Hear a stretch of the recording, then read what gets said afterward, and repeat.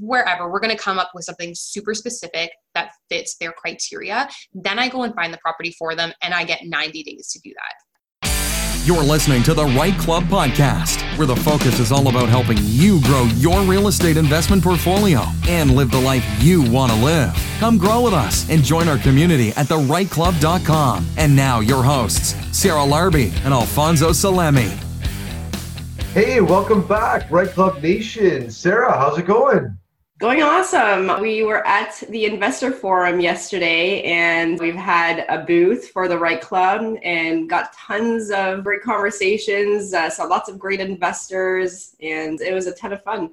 Yeah, for sure. I'm drinking tea and have like lozenges. I think I talked for like maybe 10 straight hours yesterday. And that's usually not a challenge, but the voice is a little worn out on me. Yeah, it was a really interesting day. A lot of investors, a lot of people there, and a lot of good conversations. A lot of people actively doing stuff. I know you were on one of the panels presenting yesterday, and you had asked the crowd like, who's got 1 to 5 or 5 or more, and it was like boom, like the lot of the room are actively doing stuff. So for those people out there saying, oh, the market's this or the market's that, it's tough to buy, BS, because there's a lot of people out there doing it. So find a way and do it. There's no excuse. Yeah, absolutely. The panel, it was really awesome. So there was 4 of us, and we were talking about how to scale our businesses, and we all do something different, which is great to get different points of views and different insights. And you're not gonna, a lot of people think, hey, how do I get to 10 properties, or how do I get to 20 to 100 properties, whatever it is. You're not saving for every single down payment. I mean, to get started, like your first 1 or 2, unless you have a JV or a money partner, you're probably saving. But afterwards, there's just so many tricks and things that you could do to reuse that money, to pull it out from a property, refinance it and pull it into another one, or to do JVs. Like there's just so many things that you can do to scale your business. And that's what we were talking about. Yeah, no, it was a great panel. I enjoyed it. And there was a lot of great presenters there. And again, it's about getting into those rooms. And we touched upon it. We just finished the podcast with Sarah Etter, and she touched upon it, is the relationship. Yeah, we are buying properties and bricks and sticks, and they're on certain streets and areas and cities and all that kind of stuff, and talk about our tenants and who our customers are. But really what I think it boils down to is the relationship. Is no matter what strategy, what you're doing, it's next to impossible to do everything yourself, right? You can't be the mortgage broker, the agent, the home inspector. It's tough to do all that. So you need really good relationships with people that you trust, that you know that you have a good working relationship with, that you can reach out to and get the answers to questions that know or guide you in a path. Like I know what you're doing a lot for a lot of your students as well too, right? That shown them the way of what you've done. It's not the only way to do it, but you've done it, you've experienced it, you've gone through it. And it's like, hey, if you can help them make some mistakes that you made along the way, that helps them advance a little bit further and a little bit faster, right? Yeah, absolutely. I mean, when I first started, I probably should have, now that I think about it, hired somebody. And it doesn't have to be $70,000, $80,000. Like it could still be very reasonable, but hired somebody to just help me at least learn faster. What I found out in 2, 3, 4 years, I could have found out in a 6-month time frame as an example. So that money probably would have been very easily paid off after a couple things that I didn't have to make mistakes over, right? When I first started. So definitely, for sure. Now, and Sarah Etter is actually speaking as well, May 28th. She's going to be talking about joint venturing and raising private capital and putting deals together. So if you guys are interested, come out to that event, come out to all of our events. Like we'd love to see you guys. One of the reasons that we do these podcasts is that we want to allow others to get to know each other that come out to the Right Club and to see Sarah. You'll see lots of guests that we have, and there are a lot of the regulars that come out. And I think it's important for us to be able to create that sense of community and that belonging and really to help with the networking piece so that people can get to know one another. Absolutely. And you know what? And I had a really good conversation with one of the Right Club members yesterday at the forum, and he comes out to a lot of the events, and he says, you know what, one of his favorite parts about coming out there is that he goes, there's a lot of active action takers, people that are actually going out and doing it and debunking that it's possible, that you can do it. People are out there doing it today. As we're speaking, as we're recording this podcast, people are putting in offers, buying investment properties. It's nonstop all the way around. And it's great to be in that environment, looking to people that have done it and find that person that's doing what you want to do and find that way to do it. And Sarah Eder talks about it in the podcast a little bit as well too, is that she gained a lot of experience by working with somebody that was doing it and seeing what is this possible. And she was there just originally, I think, she said, as a kind of an admin position, and then saw what was possible and what was available to do. And sure enough, right, she started doing it on your own, and you're not reinventing the wheel. This is all people have been buying real estate like since medieval times, right? Absolutely. If you're wondering, hey, I have no money, I have no credit. I mean, Sarah's story is incredible because she, not even that long ago, I think it was like 3-4 years ago, she started and she had a ton of debt and she had horrible credit, and you'll hear why in the interview. But she decided to start and put herself out there and make things happen. And just in a few short years, look at where she started versus where she is now. And I think the networking piece has been huge for her, putting herself out there and then building that trust in the brand. That is all really important, because in order to find a money partner, usually you're not going to ask somebody, hey, do you want to give me $100,000? Like, there's a little bit more involved, and it takes time. You've really got to build that credibility. And so Sarah does a great job with that. She's from a very, very small town, Sault Ste. Marie, and she's got an incredible story, and she's a young woman doing it, which I also love very much, because it's always nice to have other women represent. That's right.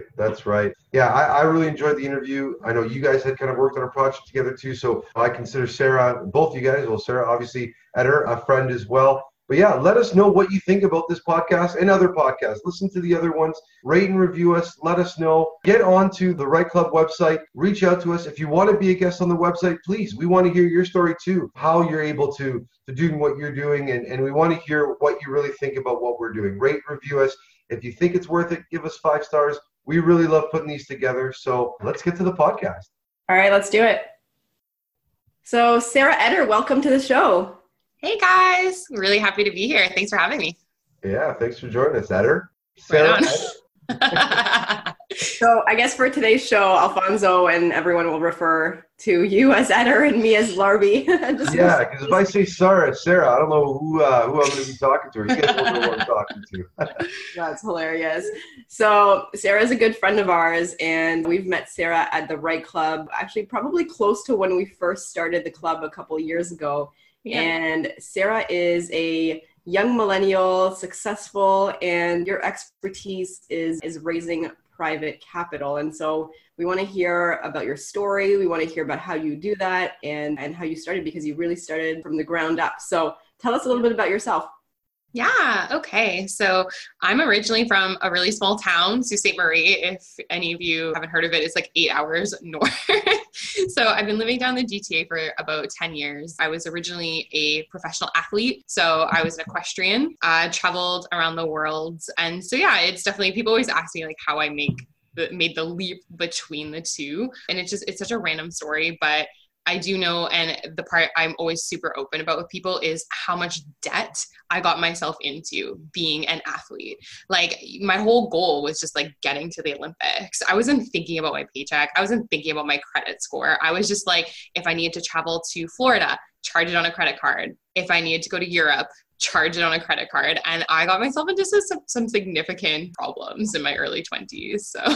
Well, and that's a good point. And you know, obviously you were doing it for a sport with, like you said, you're an athlete trying to get to the Olympics, but a lot of other people just have probably a lot worse habits as well too than actually just a sport, that they're spending a lot of money building up a lot of credit card debt that they're going towards too. So what was kind of the shining light that made you say, oh my God, like I need to change something. I need to fix something. What was that? Was there an aha moment, or was there a few moments? What was that? It was definitely like a general progression. So as I said, I was kind of traveling around the world. I ended up moving back to Canada and starting my own business, which is really exciting. I was 24 on my own, had my own horse farm. That part was great. But I felt like I wasn't prepared for being a business owner. And that's when I think I got myself into the most debt, right? Like, I had this farm, I had all this overhead. I had no clue what I was doing. And I started to get like really panicky. Like, I was like, this is kind of scary, like bringing in a lot of income. But when I did my expenses, I realized like I'm actually in like net like losses every month. And I was like, I can't keep living like this. This is crazy. And then from there, obviously you guys know Justin. So I had met my now long-term partner, and it was like the same thing. I was like, listen, if I want to have this life, there's no way I can continue to have this business. So I decided to kind of dive back into the corporate world. And that's when I ended up working for a property management company. So that was kind of my entry into real estate. That's very cool. So I think that's a great story. So property management, there's some people that self-manage, there's some people that hire property managers. Talk to us about like what your role was in that business and I guess how you decided, hey, I'm going to now do this by myself. I was really fortunate because I went to business school like in my early 20s. And so I was like, you know what? I don't care. Like, I just need to take any job right now. I was not discriminatory. So this property management job, like it was just random. It worked because it was part-time. It was contract. It was not with a large corporate company. It was just with like a small local guy that had started up. And when I first started, like I had no clue like what he was doing, no clue what he was talking about. I just went in the office every day, filling out paperwork, talking to tenants, doing stuff. And then we start talking more, and he was a RAIN member. He was actually the first guy to ever encourage me to go to RAIN. That was my first real estate networking group.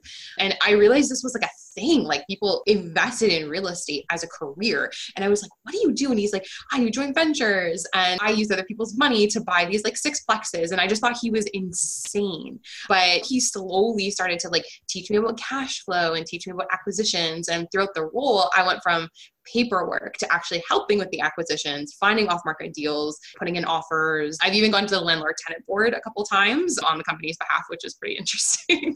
Oh, wow. Sorry to hear that. Yeah, it was not, well, they weren't my tenants per se, so it was a little better, but it was pretty scary. Yeah, it's not one of my favorite places in the world, but obviously that's a really cool experience because you're gaining that experience through this other person's business, right? That things that come up with tenants and properties and all that kind of stuff. And like you said, like you got exposed to this whole world that you had no idea about. And it's kind of like similar stories with all of us. It's like, you're like, what? People are doing this as a job, as a full time, right? So like you can't wait. I think we said it a few times on the podcast, Larby, like you can't unlearn it, right? Once you see this world, or once you kind of start seeing a couple people gaining success, you're like, well, I can do that too. So what was the strategy that maybe that kind of stuck out for you, or that you liked, or what you're doing now? Maybe let's talk about that, like kind of what you're doing now and what led up to that.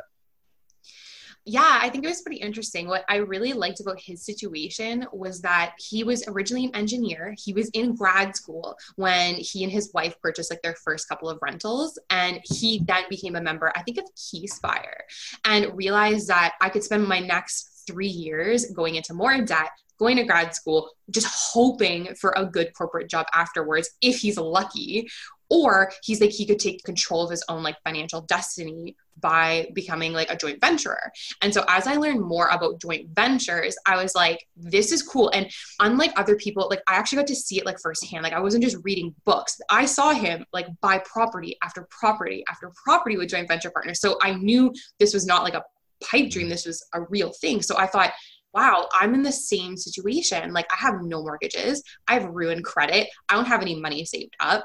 If I can make myself like the expert partner, learn everything I can about managing properties, whatever, my money partners need, I can jump into real estate too. And so that's really, really what stuck out to me. And so instead of focusing on like one market or one model in particular, I just focus entirely on becoming really good at sales and just really good at like structuring joint venture partnerships and things like that. Yeah. So tell us about the first property that you purchased. It's actually a cool story. I was actually for another joint venture partner. So he was a family friend of a friend. And I met him at church, and he was like, yeah, I own a couple student rentals in Waterloo. Like, let's buy something together. And I was like, so shocked. Like he was just giving me all this money and with no track record. Right. So I went to see this private student rental in Brantford, and the guy that was selling it was actually so cool too. And he's my best money partner to date. We still do a ton of deals together. And he was like, yeah, like I'm selling this house. I'm liquidating my portfolio. I have 15 rentals. Now I'm just going to go retire off of all this cash and stuff. He's like, he was basically the expert partner in his own joint venture. So I was like, oh, this guy's so cool. And so he kind of gave me this interesting opportunity for him to hold like a vendor take back and for me to kind of like get in with him and like share, because he didn't want to do the management anymore. He was going to retire. They bought a winter residence in Florida, him and his wife. They go there from like November to April every year. And he's like, yeah, like if you want to take over the management and things like that, he's like, let's work something out. So that's actually how I was able to kind of get in. It was just really good timing, and he was just in like a perfect situation. So yeah, so that's really great. And I know a lot of people talk about the vendor takebacks, but the VTB. So for our listeners, for the podcast nation, for maybe the people out there that haven't done a vendor takeback or don't even know what a vendor takeback is, why don't you kind of walk them through the process and kind of how you negotiated, the terms, how it works, and kind of explain that. Absolutely. So vendor take-back mortgages can work in several different ways. I mean, obviously, they're very popular in large multifamily buildings. People have built in a ton of equity, and sometimes it benefits a seller to keep and hold the mortgage rather than sell right away. Either there's like a dip in the market, or they haven't built up enough equity. They'd actually not necessarily take a loss on the property, but they're not going to make the profit they want. So by the seller holding the mortgage and then charging you whatever your agreed interest rate is, you get the benefit of not having to go to the bank and qualify. And they've essentially sold you a property, and they're still making monthly income and cash flow off of it. So sometimes it's like a perfect situation. And it was that he needed a certain amount for this property, and he knew in the current market, he wasn't going to get it. So, and again, he was kind of in this like situation where he's like, I don't want to manage this anymore. I'm over it. So we managed to kind of come up with these terms. Initially, he wanted me to put 50% down, like in capital. And I told him, listen, like, I'm just getting started. Like, I don't have that kind of cash. So he was just a really trustworthy guy, to be perfectly honest. I don't think every joint venture partner would do this for you, but we kind of just agreed to like terms and like a sum for me taking over the management of the property, with the intent that like in a year we would sell it and I take care of all that kind of stuff. So okay, yeah. That's really cool. So let's fast forward to this year. Yeah. I think you were telling me that you've raised like $1 million+. How does somebody that goes from being X amount of dollars in debt and finding this one person, okay, that's awesome. How do you now scale that and make it a business? And that's definitely a question I get a lot, because in doing what I do, it's all a numbers game, because I'm getting either 50% of a property or 25% of a property. It means I have to do twice as many deals as like the average investor that's holding something like 100%. So literally what I did over like the next year and leading into this year was I spend a good 4 to 5 hours a day strictly on raising capital, like jobs or tasks. So that means like social media, email lists. I do Facebook advertising. I do YouTube. Like basically I hit a whole bunch of channels every single day. And that's how I got started over. It was like a slow go in the beginning after I got this first guy, but I really just put myself out into the world as like, I'm a joint venture partner. This is what I do. Give me money. So I talk to family, friends. I go to networking events and talk about it there.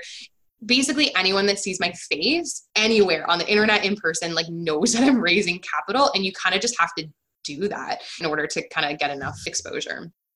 Awesome. So now you've been at it for a little while now, and obviously gotten some success in raising some capital and working with some partners. What are some tips for those people that like maybe don't necessarily have a deal, but they're constantly looking for deals? Because I think there's a book, I haven't read it, but I love the title, is Dig the Well Before You're Thirsty, right? And that you need to find the capital before the deal, or do you need to find the deal before the capital? What would you recommend, or what's your advice?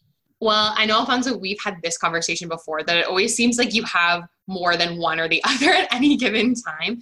In my experience from doing it, it's kind of like a feedback loop. I would say in the beginning, it's more useful to find the money partners first. Then like I get them to sign something called like a letter of intent. So once we've agreed to like a specific type of property, whether that's a duplex, a single family home in Kitchener, Waterloo, like just wherever, we're going to come up with something super specific that fits their criteria. Then I go and find the property for them, and I get 90 days to do that. And they're like locked in with me.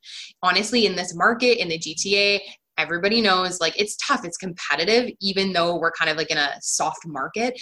And if you don't do that, you will find yourself scrambling. And sometimes it sucks too, like if you find a really good deal and you don't have capital or money partners lined up, you start to lose these like deals, and it gets really disheartening because you can't close on them. So, but eventually, like you do get to a point where you have like, I look, what I have now is like a newsletter list of all my potential capital partners and JVs that now I can send them off market deals and kind of get bites and hits from my network. But it takes time to kind of get to that point. So you mentioned off-market deals. I'm sure there's going to be lots of different ways that you're trying to find these properties. They're probably not on MLS for the most part. How do you go about doing that?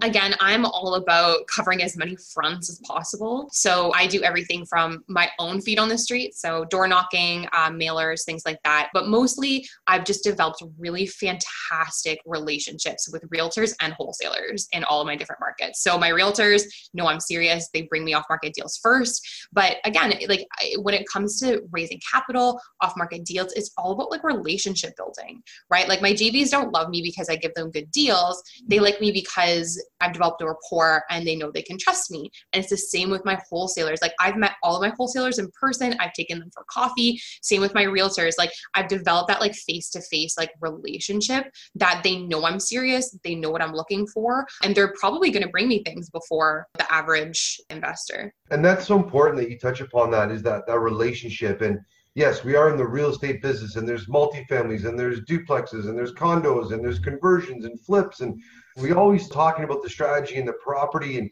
and what we can do and the opportunities. But I think what's underlying of it all, or kind of all encompassing, is the relationships. Is that we always talk about the network, right? Your network is your net worth, and those deals, and people knowing that they can come to you because you have that backing, you have the capital, you have the people that are ready to put in those deals. That's the hard work that a lot of people, I think, forget. They get caught up in the spreadsheet, or they get caught up in the deal itself, but they're going, okay, where do I go and take this, right? So, why don't you guys talk a little bit about, because I know, you said mailers and flyers, and it was a really cool, and I got to kind of see a little bit of a behind the scenes when you guys found that property in Brantford. You guys just sent out, like, it was mailers, right? Like you guys were literally knocking on doors, sending out flyers, and getting people to call you, right? So maybe find, I don't know if it's that deal or another deal, but what's kind of like a really unique story where you found either a deal or an investor that just through your network and feet on the street type of work? Oh, that's a good one.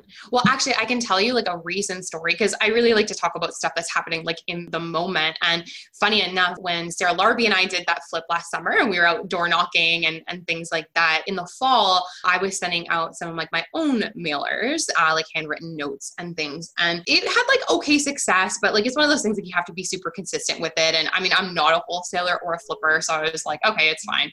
And literally 2 days ago, I just got a phone call from a lady that saw one of my mailers from last October and called me up, and now we're putting in an offer on her property tomorrow and closing on it in July. That's awesome. That's awesome. Mailers are like, they're magical. Even if at the time you don't feel like you're making a lot of traction, they float around, like friends give them and to family and stuff like that. And you never know. Hey, Right Club Nation. We wanted to take a moment to pause the podcast for a second and introduce you to our amazing sponsor, Danielle Chason, founder of Strategic Success Consulting. Danielle has been a longtime supporter and member of the Right Club, and she's also spoken on our stage many times before. Danielle is an expert real estate investor and has successfully completed many rehab projects, BRRRRs, buy and holds, legal secondary suites, and several joint venture partnerships. She has also raised millions in private funds. Absolutely. And she's also a passionate educator, and she's hosting some upcoming workshops that you will not want to miss. So at her upcoming workshop called Reverse Engineering Real Estate, she's going to dive into the right investment strategy for you based on your current situation, your personal goals, and your resources that you have available. She's going to give you the tools you need to start investing immediately after completing the workshop. To get more information about Danielle and their upcoming workshops, please make sure to visit events.strategicsuccessconsulting.com. Again, that's events.strategicsuccessconsulting.com. You won't be disappointed. Danielle is a wealth of knowledge and loves to share her expertise. Thank you, Danielle, for being an awesome supporter of the Right Club and sponsoring our podcasts. Now back to the podcast. That's amazing. So what are some of the structures that you're doing? Are you doing like a 50-50 joint venture partnership? Are you structuring it differently? Is your money partner also holding the mortgage? Like what's your standard typical deal look like?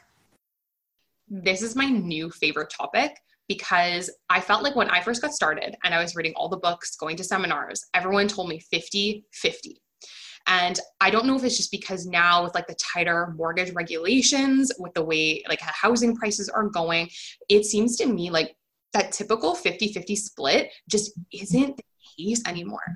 And so what I started doing is something kind of crazy. People don't always like agree with what I'm doing, but again, like I'm a millennial, maybe whatever, I think outside the box, but I'm getting a lot of like people in their mid to late 20s that can hold mortgages. These are guys that, or women that have like good corporate jobs, good T4s, but like they're young, like they might have had student debt, like they don't have a lot of capital saved up. And then I have another demographic of people that are like, have a lot of equity in their homes. They want to retire soon, but they definitely don't want to hold mortgages. So late last year, I kind of saw this as like an opportunity. I have all these people coming to me saying, hey, Sarah, I want to invest. I want to hold mortgages. You got to help me with the down payment. And then I started meeting with, like I said, this other demographic that's like, oh, I really, really want to own real estate, Sarah, but I can't hold a mortgage. So I thought, okay, this is amazing. Let me find a model that works for these two demographics and let's start pairing them up if they're okay with that. And it's actually been super successful. So it's why we decided to start doing more like small level development projects. Duplex conversions, triplex conversions, where there's a big jump in equity off the hop. It allows us to refinance, pull out a lot of like my money partner's capital, and kind of satisfies both parties in owning like a really good cash flowing asset. So that's kind of what I've been leaning towards this past year. That's really cool. Sorry, I didn't mean to cut you off there, but it's solving a problem for both of those demographics, right? Where one has capital and can't qualify, one can qualify and doesn't have capital. You're kind of coming in and solving a problem for both parties, right?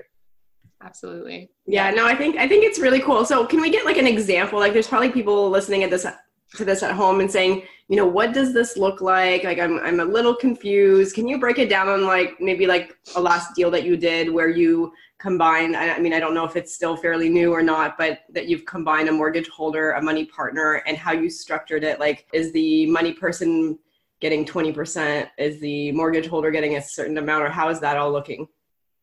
Yeah, that's actually a really great question. I'm finding that it varies a little bit depending on whether the mortgage holder can put down any capital at all. If they can put down, say, like a chunk of capital, whether towards like a renovation budget or a portion of the down payment, and then my money partner's only bringing like just strictly some capital, the way I do it is like, in that sense, it's a traditional 50-50. So I'll get 50% of as being the working partner.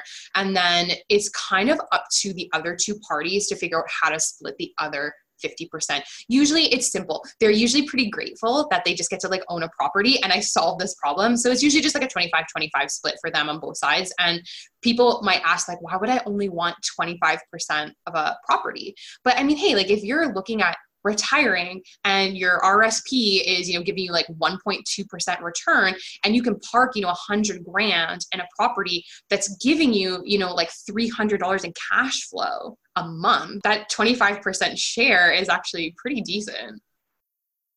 So it's going to be a percentage of cash flow. And then at the end, like you guys, I'm assuming, have an exit strategy where they get 25, and then 50 of the equity as well, right? Correct. So obviously I'm a buy and hold investor. So we try to hit that 5-year minimum timeline where we're either going to sell the property or refinance. And then at that point, yes, we cash out everybody's capital, and then we do 25, and then 50 for me.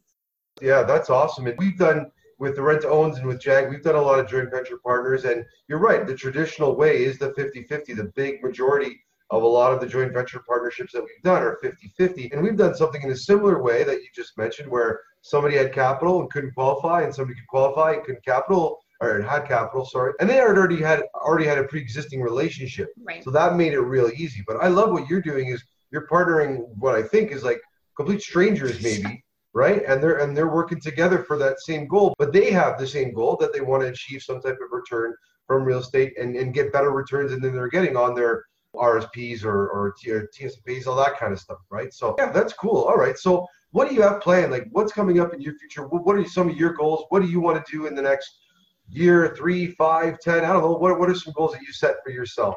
How far advanced do you look? That's actually a great question. I would say like I have some pretty solid like short-term goals, and then obviously like my long-term. This year it was just to get as many properties as I can. Like last year was obviously a bit of a slower year for me because everyone kind of knows like about my family history and my dad and everything. So it was just, I took a bit of a pause in my portfolio. And this year I really wanted to just like come out of the gate strong. I'm looking to do a bunch of duplex conversions and triplex conversions. That's kind of my model this year. It's allowing me to kind of double my doors and really, like I said, kind of utilize all this capital and mortgage holders that I have just kind of floating around right now. I'm also looking to acquire an apartment building this year, which is exciting. Anything like 15 units and above, I'm looking at acquiring with a couple of partners, which is exciting. And in terms of more, I guess, like personal goals, for a lot of you that know, like my partner's in grad school. So by the end of this year, my goal is to, because he graduates in October,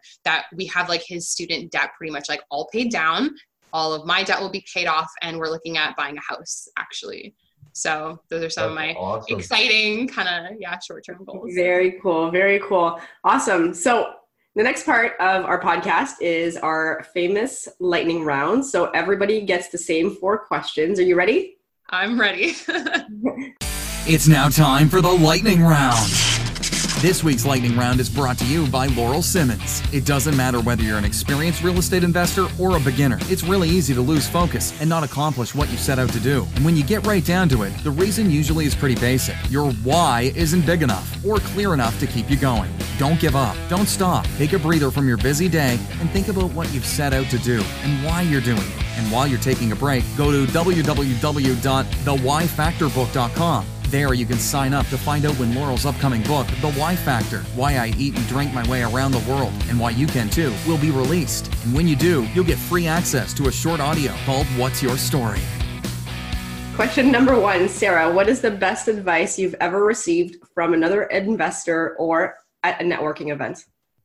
Hold on, I don't want to answer this one for you, Sarah, but we met at another networking event, and I told you to come to the right club. So I'm answering that one for her. But no, I'm just kidding. That was true. And I will admit that was probably like definitely up there in like the top like, bit of advice ever. I'm just kidding. Go ahead, Sarah. I would say it's probably not to get emotional about investing. I had an investor tell me once, like, not to let the numbers control you, not to let the heat of the moment get to you. And we all saw that in like the 2017 boom. I think it's super important to keep like a level head and keep the emotion out of your analysis. That is such a fantastic answer. And I can relate with that one. When I was going out and buying the triplex that I'm living in now, I remember I looked at a few different properties and I was getting so emotionally attached to it because I was going to be living there. Yeah. And thank God, like, I'm so lucky that I have a great business partner who's very focused on the numbers. And I was just like, you analyze it. I can't look at these properties anymore. Like, if it's a good deal, I'm going to go there. If it's not, I'm not.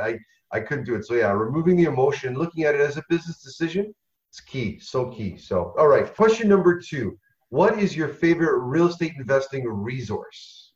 Good question. I would say, I guess for like an online resource, I love Bigger Pockets. I feel like their forum boards and like their webinars and like podcasts are really cool. Even now that I'm like a little more advanced, I find that if I need, maybe because they're based in the States and I think they think like really outside the box because they're a lot less regulated than we are. They have lots of cool stuff when it comes to private lending, creative financing, things that I am looking to do that's a little more outside of the box. I found it really helpful.